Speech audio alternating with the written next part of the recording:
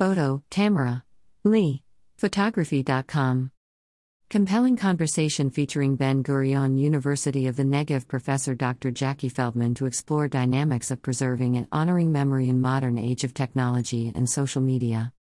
Holocaust Museum LA presents Selfies in Auschwitz, the challenges of Holocaust memory in a digital age, Wednesday, February 15th, at 7 p.m. at the museum. This thought-provoking presentation by Ben-Gurion University of the Negev professor Dr. Jackie Feldman will explore the dynamics of preserving and honoring memory in the modern age of technology and social media and address the question, are selfies at Holocaust memorial sites ever acceptable?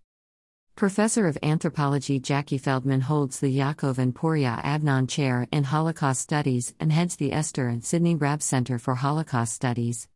An Israel Institute visiting faculty member at UC Berkeley in fall 2022, Feldman has published 2 books and numerous articles in scholarly journals.